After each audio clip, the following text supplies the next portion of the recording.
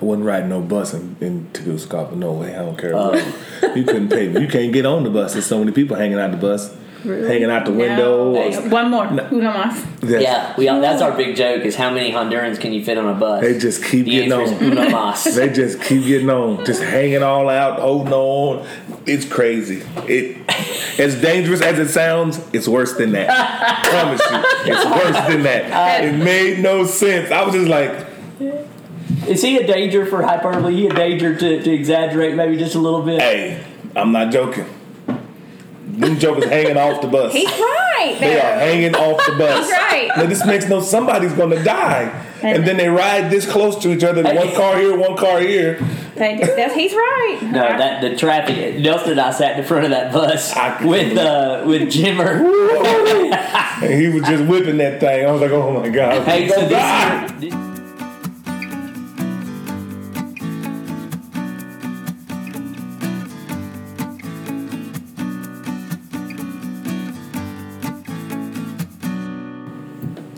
Hey everybody, I'm Jeremy. And I'm Jody. And this is the Unremarkable Podcast. Welcome to Season 2. And we are so excited in this season to be talking to some of our friends that are in the ministry, that are leading other churches, both in our community and really, just to be honest with you, around the entire United States. That's right. And today, I'm so happy to have my friends from Refreshing Springs Ministries, Nelson and Clarissa. Say hi and introduce yourself. Hello, I'm Pastor Youngblood. People call me Pastor YB. Excited to be here. Yeah. And I'm Clarissa. They call me Lady C. Also excited to be here. Pastor YB and Lady C. Now, we don't have cool nicknames. I don't know what... Oh, my gosh, no. So I told people at my last church in Alabama that I wanted a nickname. In Alabama, everybody had nicknames. Like you grew up and you were called certain things. And Usually it wasn't kind. And so one of my deacons in my church started calling me Stretch because I'm not very tall, and so he called me that. Like if I were to see him right now, he would probably refer to me as Stretch. He was trying to be affectionate, and he was being trying to be funny. Called Shorty at least. Yeah, well, I've been called every short joke in the book. So Nelson, where are you guys serving, and tell us a little bit about your church. Okay, our church is Refreshing Springs Ministries. It's in the beautiful city of Martin, Tennessee, not too far from the campus there, UTM. We are a part of the Church of God in Christ denomination, if you will. But we are just people who love God and just trying to get better every day. We have a group of people who are just learning to develop a relationship. Not so much focusing on the religion of everything, just trying to make it right. That's awesome. Yeah, that's awesome. And so Kojic is, you've told me about this, Kojic is the world's largest African American Protestant Pentecostal church. So it's international. It is. It is international. Yeah. Yes. And so, how long have you guys been there, Clarissa? How long have you guys been at RSM? You planted the church, yes. Right? So 3 years. It's 3 years. 3 years. Right. And so, what's going on right now at RSM? Well, it's actually we're doing things that are really, really good. We are in the process of going through our summer months. We're basically a college-based ministry, so the majority of the membership is college-based students, so they do go home. And we are in the process of preparing right now for our 3-year church anniversary in August. I can't believe it. It'll be on August 25th. That's so exciting. So we're gearing up, trying to get things prepared to make that a special day. But we are just pushing towards the next step, which is where we want to increase our footprint in the city. Awesome. People know who we are. They know we're there, but we want to make our presence felt not just church-wise, but also in the community as a whole.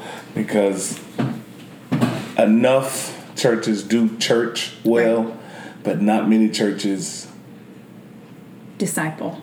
Yeah, and live church well. They don't. I mean, because when we come to church, everybody can, we get dressed and we come to church and we look the part and we listen and we say amen and we give our monies and we do our due diligence while we're at church. But when we leave church, how much of the church actually goes outside of the church with us? Yeah. And that's something that we have noticed in our Reformation, our denomination, that a lot of churches are great in-house, but how much is getting done actually outside of the house. So, that's our focus. That's where we at right now. Yeah, go ahead. So that's perfect timing for you guys to have a birthday celebration right when all the kids are coming back. So do you guys go on campus? It's not, what's that day called when you can have all your different organizations The and Orals stuff? Affair? Yeah, I just contacted them the other day, so we're set up for that. We got to figure out how we're going to, we do that. We've been doing this 2 years now. This will be our 3rd year doing it, and they have these other churches that are there, and they have all this stuff. Yeah, why are you looking at me? They have all this stuff. Crosswind.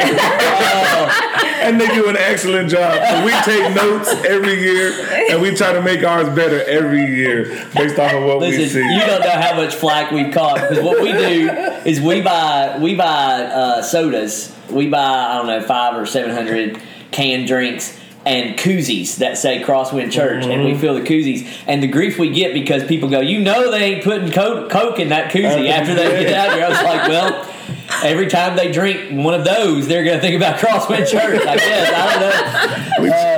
Yeah. Food and drinks attract college students. It does. Yeah. Got food. Oh, we ice them down, and I believe we give you a soda or two. I got one or two.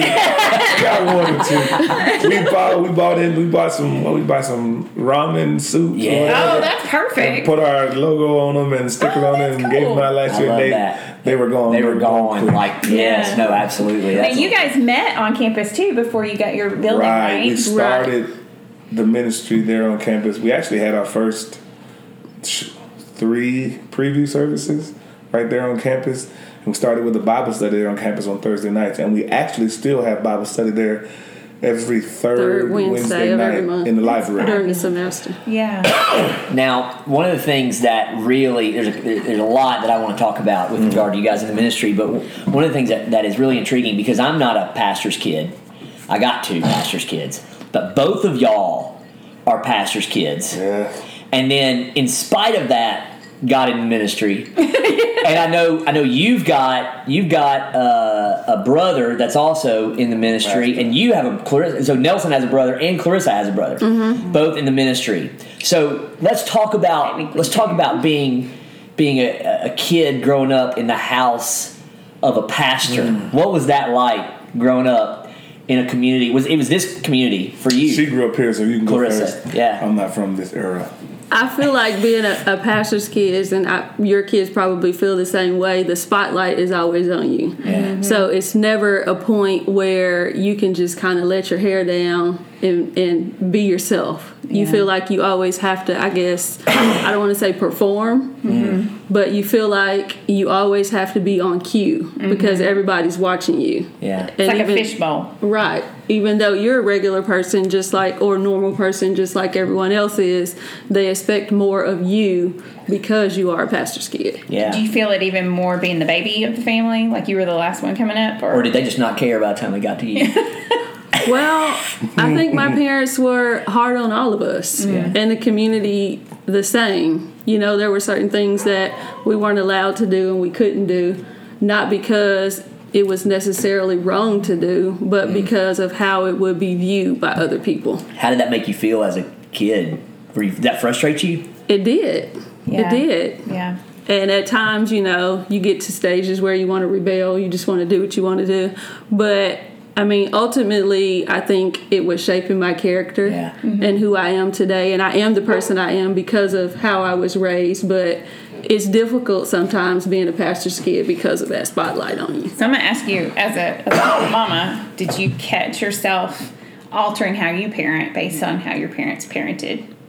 In some aspects, but in some aspects, I know I probably do the same thing to my kids that was done to me just because I know people are doing. But do you feel like you learned from it, or do you feel like, okay, I felt so much pressure, I'm going to be a little bit more lax? Like we battle things with our parenting of our kids. Like my mom was a minister. She did music.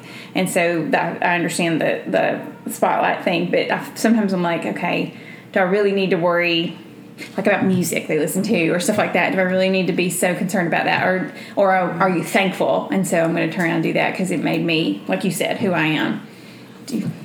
I think as a parent, I've probably been more lax in that area than my parents were. Okay. So It's fine. we can. Yeah, so it's thundering outside, and Nelson just remembered there's a tent of the churches that's in his trunk. Or crosswinds. Even though he dogged crosswind earlier. Oh my! Anyway. Oh, I thought you were saying your windows were down. We need to pause. Okay. No, yeah. Anyway. It'll dry, man. So I'm sorry. Yeah, that was one of the questions I was going to ask both of you. Actually, is if you've changed up the way that you parented because you were pastors' kids, or if we were to put you have 3, right? 2 girls and a boy. Mm-hmm. If we were to put them here, what would they say about being a pastor's kid? You know what? I'd have to say it did change my approach to parenting because of the struggles that I had to endure growing up. I'm a lot more open to conversation and dialogue with my kids than my parents were. Right. They were more, do it because I said so. Right. This is how you're going to do it because we are who we are, and this is how we handle things. And on the flip side of this, in my rearing of my children, I've been a lot more, look, let me explain to you what is going on. I need you to handle things a certain way because of this. Right. Not that you are responsible for it, but you are, I guess, accountable. And I've been a lot less, even now as being the pastor for 3 years, been a elder for a while, preaching for a while, and I've always been, I guess, someone who's been upfront. Mm-hmm. So the pressure of them being my kids kind of just comes with the territory. Mm-hmm. When my mom and dad, before they moved to Japan and we lived over there and pastored the church over there, they were here in the same body of the same connection that we have now, same jurisdiction, Tennessee Central jurisdiction, which is what we're part of. We are part of. Even today, I can walk through something and we'll have our jurisdictional meeting or something, and I'll walk through and they'll be like, "You're Youngblood. Your daddy Youngblood," and they know me because they know my parents. Yeah. Right. Well, you also all resemble each other. There's a strong family resemblance. And we had our, what was it, last year before last, we have an annual banquet in the jurisdiction. It's called the Bishop's Dinner. Awards Benefit Dinner. Mm-hmm. And it's in Jackson at the what's that, Civic Carl Center? Perkins. The Civic Center, and it's a big to do. Everybody gets dressed up, and they had the whole award show, the spotlight, the presenters, and all this other kind of stuff. But the speaker was a guy from California.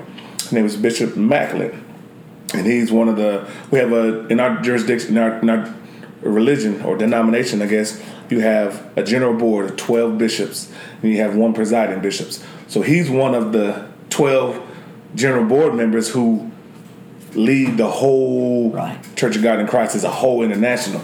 So he's really high up in it, and he happened to be there, being the speaker for our dinner. And we got an award, Church of the Year, and I come walking up there, and I go to get the award, and he heard the name, and he really didn't put nothing to it. But then he looked at me, and he was like, "I know you, you're Youngblood's son." And I'm like, "Oh God!" And everybody was like, "You know him?" I was like, "Yeah, he knows my dad. He knows my dad." And I was like, and that's the pressure we've had to live with everywhere I go. Even as an adult? Yeah, even now. Even as an adult, wow. Your church, y'all doing good over there? Y'all doing, because I know your dad. You never outgrow it. It never changes. Now, how did I not know? Church of the Year. Yeah, we were Church of the Year in 2017. That's so awesome. Man, what have you done for me lately? It's 2019, Nelson. We got to work on it. Can't get it every year. Hey, that's incredible. Yeah, that's right. I didn't know that. That's awesome. We had to go up there. I wasn't looking for. I didn't know it. Yeah. I actually, when they called the award, we were sitting at the table, and I had finished eating. We were sitting at the table enjoying the award presentations, and they said our name, and I was like, why'd they just say our name? I was like, okay. And the bishop was like, "Hey, we called y'all. You don't know the name of your church?" Oh, okay. Well, let me go on up here. That's awesome. Yeah. That's awesome.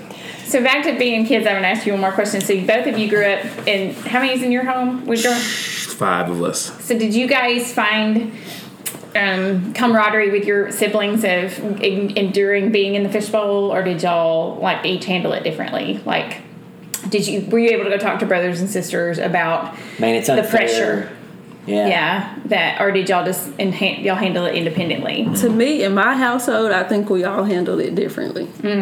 And being siblings, growing up together, I don't think we were as close as we are now. That's awesome that you are now. Right. That's good. Yeah. Well, we're spread out so far. I'm 44. My baby brother is 27.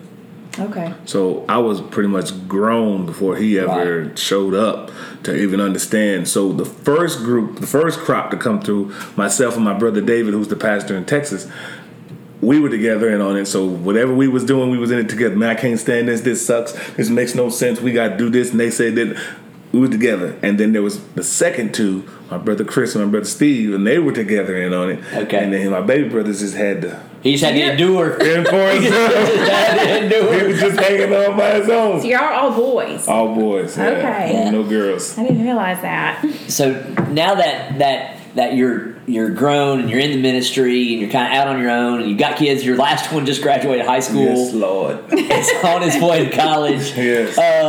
Now that you're in that, and there's obviously one of the things that we talk about in the podcast quite a bit is the pressure that is on us as ministers. One of the things that we are just aware of. I don't know if you've ever thought of it this way, but when it comes to the spiritual gifts that are expected of us as pastors, we're expected to be great teachers. We're expected to be great shepherds. We're expected to be hospitable. We're expected to be sympathetic and empathetic. We're supposed to show mercy and counselor. And aside from me and you, Nelson, I don't know many pastors that have all of that. So there's a lot of that pressure that's come on us. I think one of the things we've learned over the last few years is that some of that pressure is put on us by outside forces. Right. Some of that pressure we put on ourselves. Definitely. Or at least I do. I don't think I'm the only one. How do you all independently, and then the other side of this is for Lady C over here, like Lady J, Lady Bird, I don't know. Puff Jody G. Puff Jody G, yeah. Jody G, that's good. I'm gonna remember that. I'm gonna call you that one day at school. I'm gonna remember that. Yeah. What's up, Puff Jody G? Let's not do that. Let's not give the high schoolers any ammunition. Hey, it's Senora Puff Jody G now. Senora. Okay, so we're a Southern Baptist church at Crosswind, and one of the things I work really hard to do and try to do this with my staff is to protect Jody. In our denomination, in our tradition, we want, hopefully, in an ideal world, I would want the same thing out of Jody that I would want out of any other church member. I want her to be a part of a small group. I want her to pursue Christ. I want her to volunteer somewhere. Serve, but I don't care where, right? That sort of thing. In the Kojic denomination, your guys' tradition, one of the things that we haven't had a chance to talk about it is that the First Lady is I think there maybe are some more expectations. Maybe there aren't. Maybe I'm wrong. That are put on you as the First Lady of the church. How do you all handle? First of all, maybe what are some of those pressures that maybe you feel, and then how do you individually handle those pressures? What do you do? Nap. That's how I handle pressure.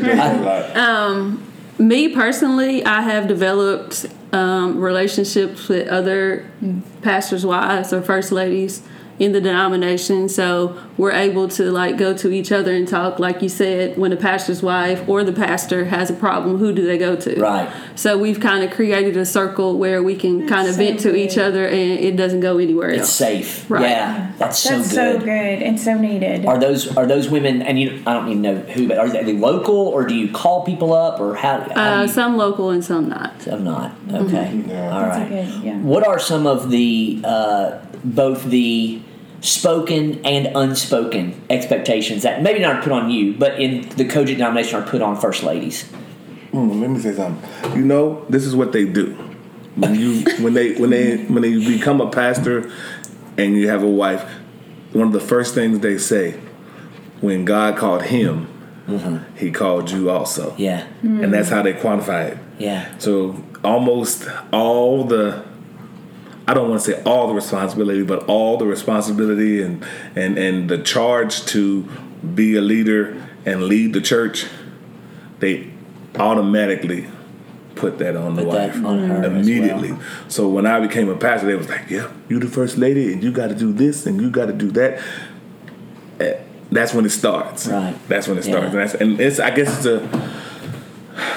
it's a religious thing.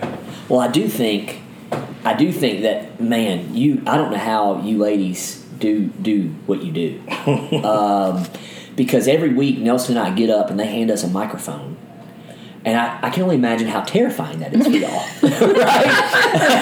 Right? There's your husband, and you don't know what he's going to say or what story he's going to tell. Yeah, or if he's going to get up there. Or in Jody's case, Jody gets worried. I don't know if you do. Jody gets worried if, like, that my zipper's going to be down or that my shirt's going to be wrinkled or something like that. Like, she worries about all that stuff. Worried about what I got on. Yeah, man, now you are a sharp dresser. Golly, You're man. You're welcome, she said. Okay. Good job. That's right. So I do think it's a calling, and I think when one of the sweetest moments for us in our relationship was, I don't know if you guys know, Jody thought she was marrying a doctor. He was in medical I was at Vanderbilt. Yeah, so he's like bait and switch is what I did.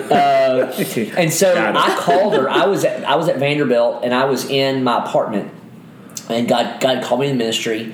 And I knew it. It was one of those moments that was just, Mm-hmm. And I'm sorry if somebody's listening is wrestling with maybe I'm called, maybe I'm not called. The answer is you'll know, and I can't quantify it. I can't describe it. You just know. Anyway, and I called her up and I said, hey, I'm going to be leaving Vanderbilt. I'm going to go to seminary and become a pastor. And there was silence, and then she started crying, and I was like, I'm waiting. All right, send me the ring back. Like whatever you got to do. And she was like, all my life I've felt led to be in the ministry. Wow. And I never could figure out exactly what that was, and now I understand. And I thought, that was one of those moments of just confirmation. And so I do think it's a calling. Don't misunderstand me. But there are. So what are some of those you have to do? It's like in the Baptist church. It's you got to lead the women's ministry, and you got to play. What we asked another couple, they said you have to play the piano and sing and that kind of stuff. I don't play I can play the piano, but I don't play the piano at church. Nelson says so. Nelson's the keyboard player in the family. I am not a singer, but I do sing on the praise and worship team now during the summer, now that the college students are gone. So I make a joyful noise. Do you feel is that a delight, or so go back to when you guys were just elder couple leading? Did you? When you married him, did you weren't in the ministry? So when he approached you about switch, this, baby, what did you and God? How did you wrestle with that? To me, it wasn't really a wrestle. When he approached me with it, I was just like, okay, if God said it, then that's what it is. So we just kind of went with it. Now the whole pastor thing, that was kind of a wrestle with that, because I'm like, are you sure? Are you absolutely positive? Yeah. The Lord told you to open a church. Go ask him again. Right. Like, okay, what are we going to do? What did he tell you? What are all the steps? And, of course, him not knowing all the steps, this is just the vision God gave me. Let's go with it. So that was a bit of a struggle there, but, I mean, it is what it is. Yeah. Wow. What about you, Nelson? How do you deal with pressures, both explicit and implicit? Sometimes I handle it well. I just deal with it. Just it is what it is. But then there are moments when it becomes too much, and I feel like, what, this is stupid. I done told her I don't know how many times. You know what? I quit. I'm not going back. I'm not going back to church no more. I'm not doing it. I'm tired of them. I'm tired of dealing with these people. Yeah. And I say this all the time. Church would be great if people weren't there. That's right. It would. Church would be great if people didn't get involved. But when people get involved, then that's when you have to deal with all the different mindsets and the way they handle things, or the way they feel about this, and the way they want to do things, and their sometiminess, or their inability to actually want to devote themselves to living a Christian lifestyle, rather than, okay, well, when it's convenient for me, right? I try. So it gets frustrating, and kind of like her, we have, I have a few different areas where I can talk and vent. My brother and I are real tight. We talk every day. every day. We talk all the time. So he'll call me and he'll be venting, or the next day I'll call him and look, dude, let me tell you what these folks did today. And I go off and he's like, you good? I was like, I guess. I get on the phone. And I have a small circle of friends. They live, I got 2 here, my brother's in the circle as well, that we've known growing up. The one, he lives in Texas. I got a friend in Alabama and one in Memphis and one in Covington. And we all have a circle. We text each other all the time and encourage each other because we all actually, and it's the thing, we all planted ministries. Wow. And it's something that people don't know. I'm going to let you on some insight. Planting a ministry, as far as the Church of God in Christ is concerned, it's not the most popular thing. Really? And not the most well looked upon thing, because they're almost, it's almost like a fraternity. You know, they want you to wait until someone dies off, and then they'll place you at that church rather than you starting the church. So people who are already in ministries, when you come starting a church, they're like, oh, here you go. He think he this and he think he that. Yeah. So all the people in this circle, we all planted ministries and all had to go through the struggle. We had different stages, of course. My brother's 10 years. 2 weeks. Wow. We're going to Texas for his 10-year celebration. Wow. So they've been at it for 10 years. So, and then my Mario in Covington, how long Mario been? 10 years almost? Yeah. Maybe 10 or 12. He's going, so we're going to his celebration coming up. My friend Parker in Memphis, he's been at it maybe 8, 9 years. My friend in Alabama, Conaway's been at it, I think it's 8, 9 years, maybe 10 years. So, and you're the baby. Yeah, I'm the baby of the bunch coming along. And I'm honored. Listen, I met both your brother and Mario. Yeah. And just those incredible guys, man. Just in the little bit of time I've got to spend with them, just seem like really awesome guys. Yeah. So, is that seen as so? Like, there's some denominations that have a church presence in communities, and then they see there's no need to create another church in that community. Is it seen as disrespectful, or is it seen as not necessary, or is it that they feel like that evangelical push, like I see a need, like you see a need in Martin, and you guys decided to go and minister that area, and they're like, those people could come to our campus just as easily instead of you going to them. How do they view that? See, that played a large role in us going to Martin, and because I live in Union City, right? Why should I drive 15 minutes to a church when I could very well open a church right here in town, right? And a large majority of our normal church members that aren't college students, non-college student members, live in Union City anyway. Okay. And they drive to Martin to come to church. We have a few people that live in Martin, but the majority of them live here and drive over there.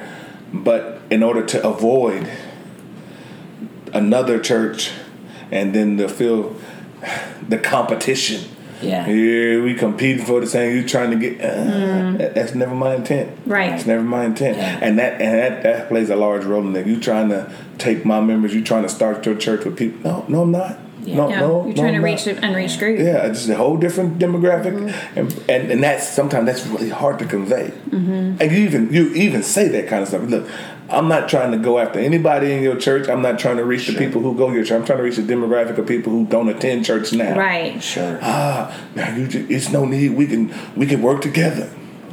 Okay. I'm sorry. Never mind.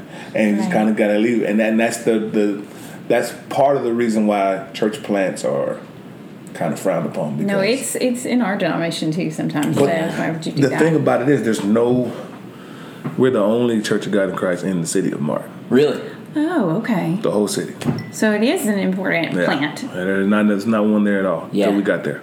Do you see your friends that you said some are 10 years down, do you see them being more respected and accepted by the denomination now that they've been substantially planted, I guess is the word I'm looking for? It just depends on the setting. Got it. In a large setting, such as a jurisdictional function, in a local setting, which is a district, which is made up of 8, 9 churches, not as much.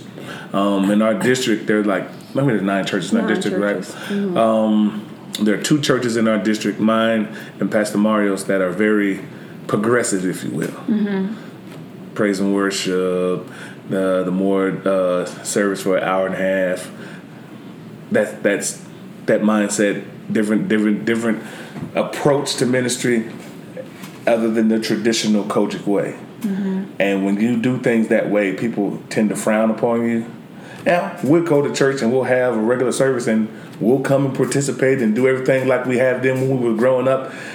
And they'll be there for 3.5, 4 hours for a service. But when we do it our way, it seems to be wrong. Hey, y'all, you're not doing well. Mm-hmm. How are you doing this? Even to the point to where we have our sanctuary set up. Yeah. We'll have the lights down in the sanctuary, the stage lit up, or the singing is going on, the preaching is going on. Why do you got lights? We'll get comments and stuff on Facebook. Why do y'all got lights? And all there was just a club and all. Come on, man. Yeah. And it's frowned upon. If you're not the traditional, they look at that's not just a Kojic thing. I think you know that. Crosswind gets some of that too. We often, I say all the time, I think, and this is one of the reasons I think we started hanging out on the first part, we have enough enemies as followers of Jesus Christ. We don't need to tear each other down. Right. Fact. You know what I'm saying? like we got enough problems from without. Worry about, yeah. And I remember a couple years ago, I made the statement. I said, I'm tired of trying to make Christians that don't go to my church happy.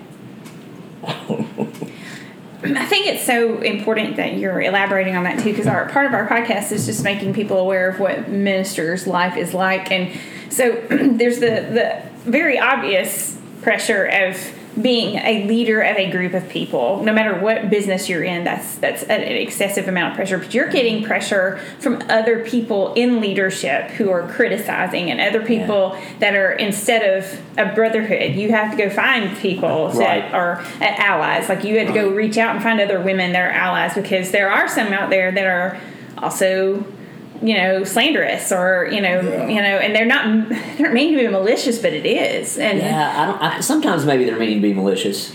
And I think that's important. Like your congregation needs to know there's more that goes on than just you getting up and expounding on the Word of God. There's a whole lot more. Like we get jokes all the time. Like I had one of my volleyball players yesterday. What does Jeremy do all week? Nothing. Just hang out, huh? A nap. I work the Rubik's Cube. And wait for Sunday to show up, huh? Yeah, that's right. That's it. Every time we've ever hired a new staff person at any church I've ever been at, the question has always been, what are they going to do all day? And my response is always the same. Come hang out with me for a day. Yeah. Just come hang out. And see, you're bivocational, so you're putting in... Oh, yeah. 80 plus full hours day, a week. and a coach. Right. Yeah. And doing it all in the end. Like, I remember when y'all were preparing the building over on K Street for RSM, and it was nights that you would be there until late in the night, right? And, oh, my goodness. It was trying to get worked your poor kid to death. My son, oof. Building character. Yes, he worked. Building character. Yeah, something along those lines.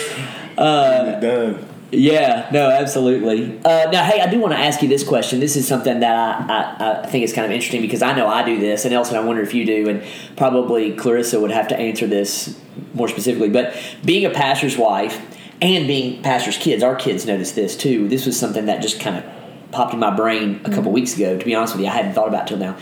It's natural for me when something comes up and I need somebody to metaphorically take a bullet for the team, or to, hey, do something that's difficult. It's easy for me to look at my wife and go, can you handle that? Can you take care of that? Or the worst time is when I look at my kids and say, can you do that? Right? Can you make this sacrifice because of who you are? Do you guys find yourself doing that with your wife or with your kids? Nelson, you're laughing. Is there a specific story? There's a lot. We do it a lot. I do it a lot. It's, man, anything that may fall through the cracks, my first thought or look is, can you do it? If you can't, let me go call Jasmine, see if Jasmine can do this. She can't, let me call D, let me call Antoinette. Hey, can either one of y'all, can y'all handle this for me? Can you take care of this? Like, we've been trying to get a website for the church for a while. Yeah. And I was like, I'm tired of waiting. I know a guy. I'm tired of waiting. And I was like, you know what? I was like, D, come here, son. We need to put a website together. Think you can handle that? Like, sure, I got it, Pop. And in about a week, Website. we put it together. It's awesome. And put it out. But I had already, am I wrong? Put it out at church. I need somebody to help us design a website. Anybody who feels that they have these capabilities, who can even try and just want to put something together. Can you help it? Anybody want to step up to that challenge? And it had gone by the wayside, and nobody said, I was like, I'm tired. I'm either going to do it myself, or I'm going to find somebody. I was like, D, come here. And he just got him a new MacBook, and I was like, hey, man, got your nice computer there. Come here. Let's see, can we put it to work? I love it. Yeah. So, yeah, it happens all. If it's we have children's church on 2nd and 4th Sundays. If I forget to assign somebody to teach children's church and it's Saturday night, I'll be like, Jasmine, baby, you gotta do children's church tomorrow, okay? I'm sorry.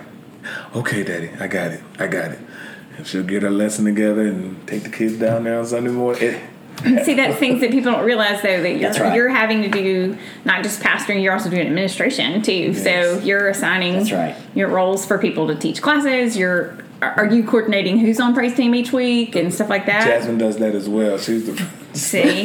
Yeah. So Yeah. How do the kids, and what about, you get that too, right? Absolutely. How do you feel about that? Is that frustrating at times, or is that just part of it? Sometimes it's frustrating, but to me, I feel like I'm doing a service. Yeah. And whatever I can do to relieve the pressure off of him, that's what I choose to do. You guys. So if that involves going to the church and cleaning the toilets, or if it involves being on the praise and worship team, or if it involves me getting children's church lessons together, whatever I can do to pull the stress off of him is what I try to do. They're real good about it, but it weighs on them. Yeah. Because I think it was just the other day. Our typical Saturday, let's do our Saturday duty. And I think they were a little, I don't know if they wanted to, but every Saturday we have to go clean the church and get ready for church on Sunday morning. Go clean the bathrooms, sweep the floors, vacuum, and all that kind of stuff. And it becomes more of a chore than a love at some That's point. right. They get, because it feels like it's always on them and they don't have anybody else to do it. So, like, Daddy, what time we going to the church today? And sometimes it bothers me to even put them in that situation. Because there'll be times I'll get up in the morning and it'll be, 8 o'clock in the morning, everybody be asleep. And I'll come in the room and I'll be like, baby. Because I get up early every day. I'm up at like 6:37. It don't matter. I don't care what day it is. Yeah. And I'll be sitting on the couch and I'm like, you know what? I'm going to go ahead and go clean this church by myself. So they don't have to go today. And I'll come, hey, I'm going to go to church. Huh? I'll be back. I got it. I'm going to go clean today. So they don't have to put it on them. Because I know it becomes tedious, and I feel bad for constantly piling on them.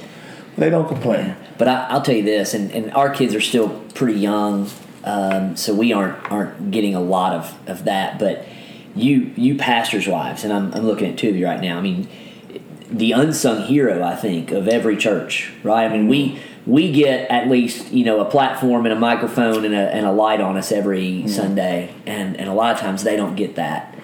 And but they're the ones that, Clarissa, you said something that I just think is so true. Jody said the same thing. Anything I can do to take some of the pressure off of him. And that's just, man, that's overwhelming to think about the fact that we're blessed to have women in our lives that are willing to do that. It takes unique. It's a unique position because the moments when I feel the worst, she's right there. When I feel the best, she's right there. When I need the most help, she's right there. When we got it figured out, she's right there. So it's not like they ever get time off. Right. And that's one reason, I think we did it last year. And it's something I purpose that I'm going to do annually. I do a Sunday and I contact all the members and I keep her out of it. And I tell them, hey, this Sunday we're going to be a special blessing to the First Lady. Just whatever gift you want to give her, whatever you want to present her with. Oh, that's and awesome. we make her come sit up on the stage and, all right, y'all, you know what I said, you know what it is. let's go. And she's sitting there like, what? And because oftentimes the pastor will be recognized, right, and you never hear the name called. Yeah, the way it works in my church is it's Pastor Appreciation Month in October, and they give me a gift. They'll give me some money, and I just walk off the stage and hand it to Jody. That's the way it works. Yes. I think you guys, I wanted to point this out because we're friends, and not just through our ministry, just because you guys need to know Clarissa has taught my youngest. That's right. It's probably hands down one of her favorite teachers. And now Coach Youngblood has had the chance of her being one of his students as well. Yeah, so you both have taught Abby, but only you have had Emma Nelson, right? She didn't have Emma. I didn't have Emma. Yes. But since we're friends, I follow you guys on social media as well, and you guys do a fantastic job of protecting, and I may be wrong, but because social media paints a beautiful picture of protecting your marriage. I see you guys y'all steal away together, and I think that's important for the health of your leadership as well. So what made you, have you always done that? Tell me more about that. Is that something you just, as you got into, further into your, 10 years into your marriage or whatever, like, we've got to make sure to do this? What made y'all come to that? I don't think it started off that way, especially when the kids were smaller, but as they began to grow up and be able to do things on their own, or we could leave them and go, then it became more important for us to have time alone. And sometimes I have to remind him. Yeah, absolutely, baby. You're doing too much. Let's get some time. I need some time. That's good. Our friends we talked to on a previous episode, she made the statement that it felt early on, he also planted a church. They also planted a church. They felt early on that you were married to the church, not married to me. She said that before. And you said that as well. Mm-hmm. Wow. So the way you guys battle that is you intentionally set time aside to spend time together. Yeah. And we go as far as to plan to go some way for a weekend. And even in that, we'll shut down the church on Sunday if we have to, just because we need time. Yeah, that's right. Time. Because if we don't, then we become bitter and harsh, and then things don't work as well, and you don't feel like doing it.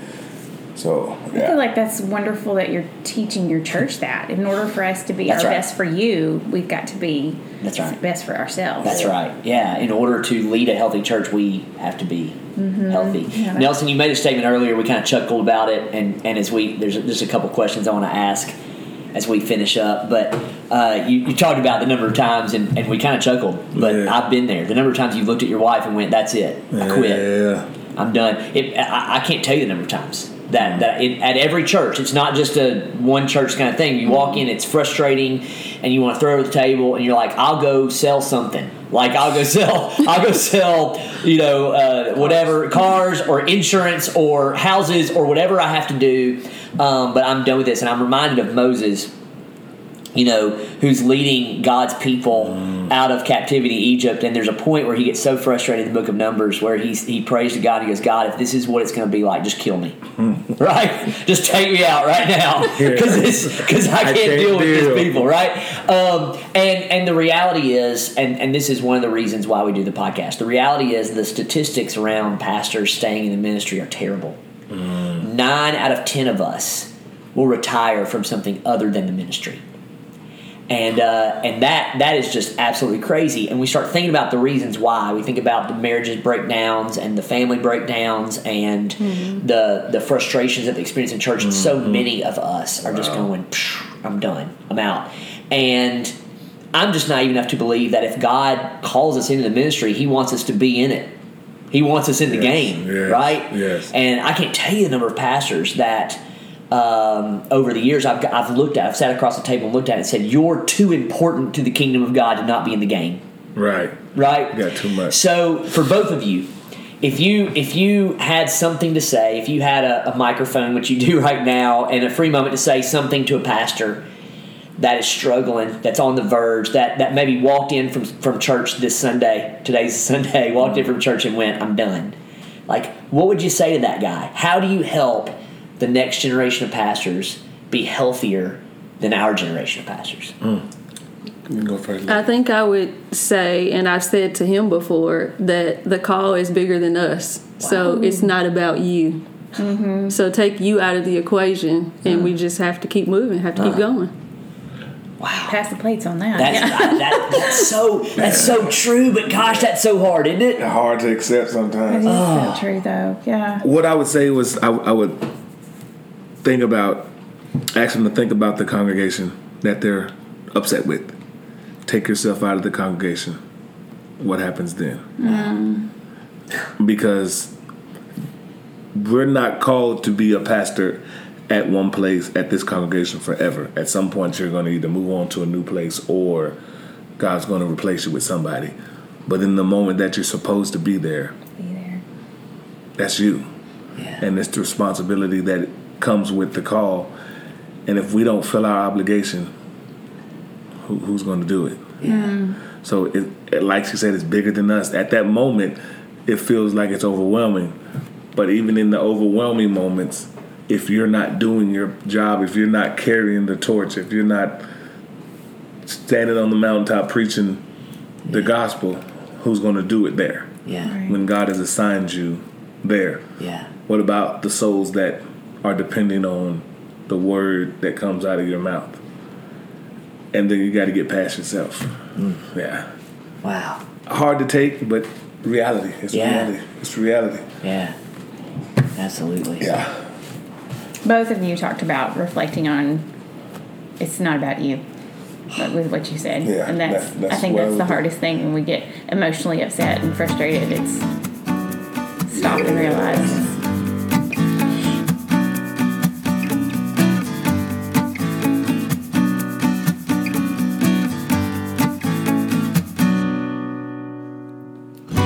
Now I feel bad about myself.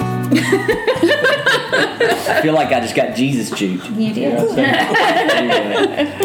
All right, guys. So we told you when we started that we're going to finish with a question. The podcast is called Unremarkable. And so we ask all of our guests when they come on, we ask them 2 questions to end up with. So who is remarkable and what is remarkable to you? So we let you prepare. So you've been thinking about it, hopefully. So what is remarkable and who's remarkable to you guys? I think it's remarkable that we can all sit down together and have this conversation and that we can kind of lean on each other for strength. I think that's remarkable. Yeah. Amen. And who is remarkable? I can't say myself, can I? No. You can. you can. Oh, you I can. can't say myself. Hey, if you don't say it, Nelson better. I think my husband, this guy here, is a pretty remarkable my person. That's awesome. Okay, so now I got to come behind that, right? I do agree, by the way, and you know, I'm so thankful. I share this with Nelson a lot. I think probably not near enough. Like, I'm thankful for y'all's friendship. Mm-hmm. You know, in a world where gosh, we want to be divided over so many different things. And race is one of those things as well. I count it an honor to call that you guys are my friends. That you guys would come to my house and sit down at my table and have dinner. And gosh, I'm so thankful for you guys and your openness to that. Okay, so I got to do mine. Yeah. What's remarkable? I'm not going to say food. Jody and I, I'm looking at Jody's list and my list. Both of us have a food item down. So I'm not going to say food. Chicken wings. Although I do love chicken. I'm telling you. All right, if you go to Buffalo Wild Wings, what's the chicken wing you order at Buffalo Wild Wings? See, I don't even remember the versions, but I normally get the mild and the this is dry rub or something. Dry heat. Desert heat. Mm-hmm. I love me some desert heat. See, there's this place in Murfreesboro that y'all need to go to. Is this the place you were telling me about the It's other called day? Toots. Toots. Ooh. You posted a picture on social media of your plate, and that's why I want to know where it was. I was like, this looks really good. Where is this? In Murfreesboro. They got 2 in Murfreesboro and 1 in Smyrna, which is all south of that can Nashville. be your what's remarkable. Toots can be remarkable. Toots is. I will go with Toots because I got 15 wings. I didn't eat them all, but I brought the rest of them home. So I got a cousin that lives in Smyrna. I'm gonna ask her if she's been to Toots is see the story behind Toots is when we was in college. I used to go to MTSU. Just rolled around. She knows it. I've told her so many times. I went to Toots. I went to MTSU, and on Wednesday nights, I think it was Wednesday nights. It was 25-cent wing night. Yeah. And all the college students would grab all the chains they could and come up in the Toots. Yeah. Give me as Wing many me. quarters I got. Yeah. Wing me. I need it. There's a wing restaurant in Birmingham by Bonhauer's, and they had a college man special, and it was one wing, a glass of water, and toothpick for 25 cents. See, you can't be 25-cent wings. You can't. Oh yeah. So that's why I fell in love with Toots, and I've been taking them there ever since. I love it. Yeah, so they we're love gonna go Toots. next Toots is time we're what's there. remarkable. Toots. Who's remarkable? I didn't really have to say my wife. Yeah. Because of her. She does so much, all the marketing and flyer making. She makes all that stuff, man, and her creativity and all I didn't know that. That's awesome. Yeah, she does it. Did you design y'all's logo?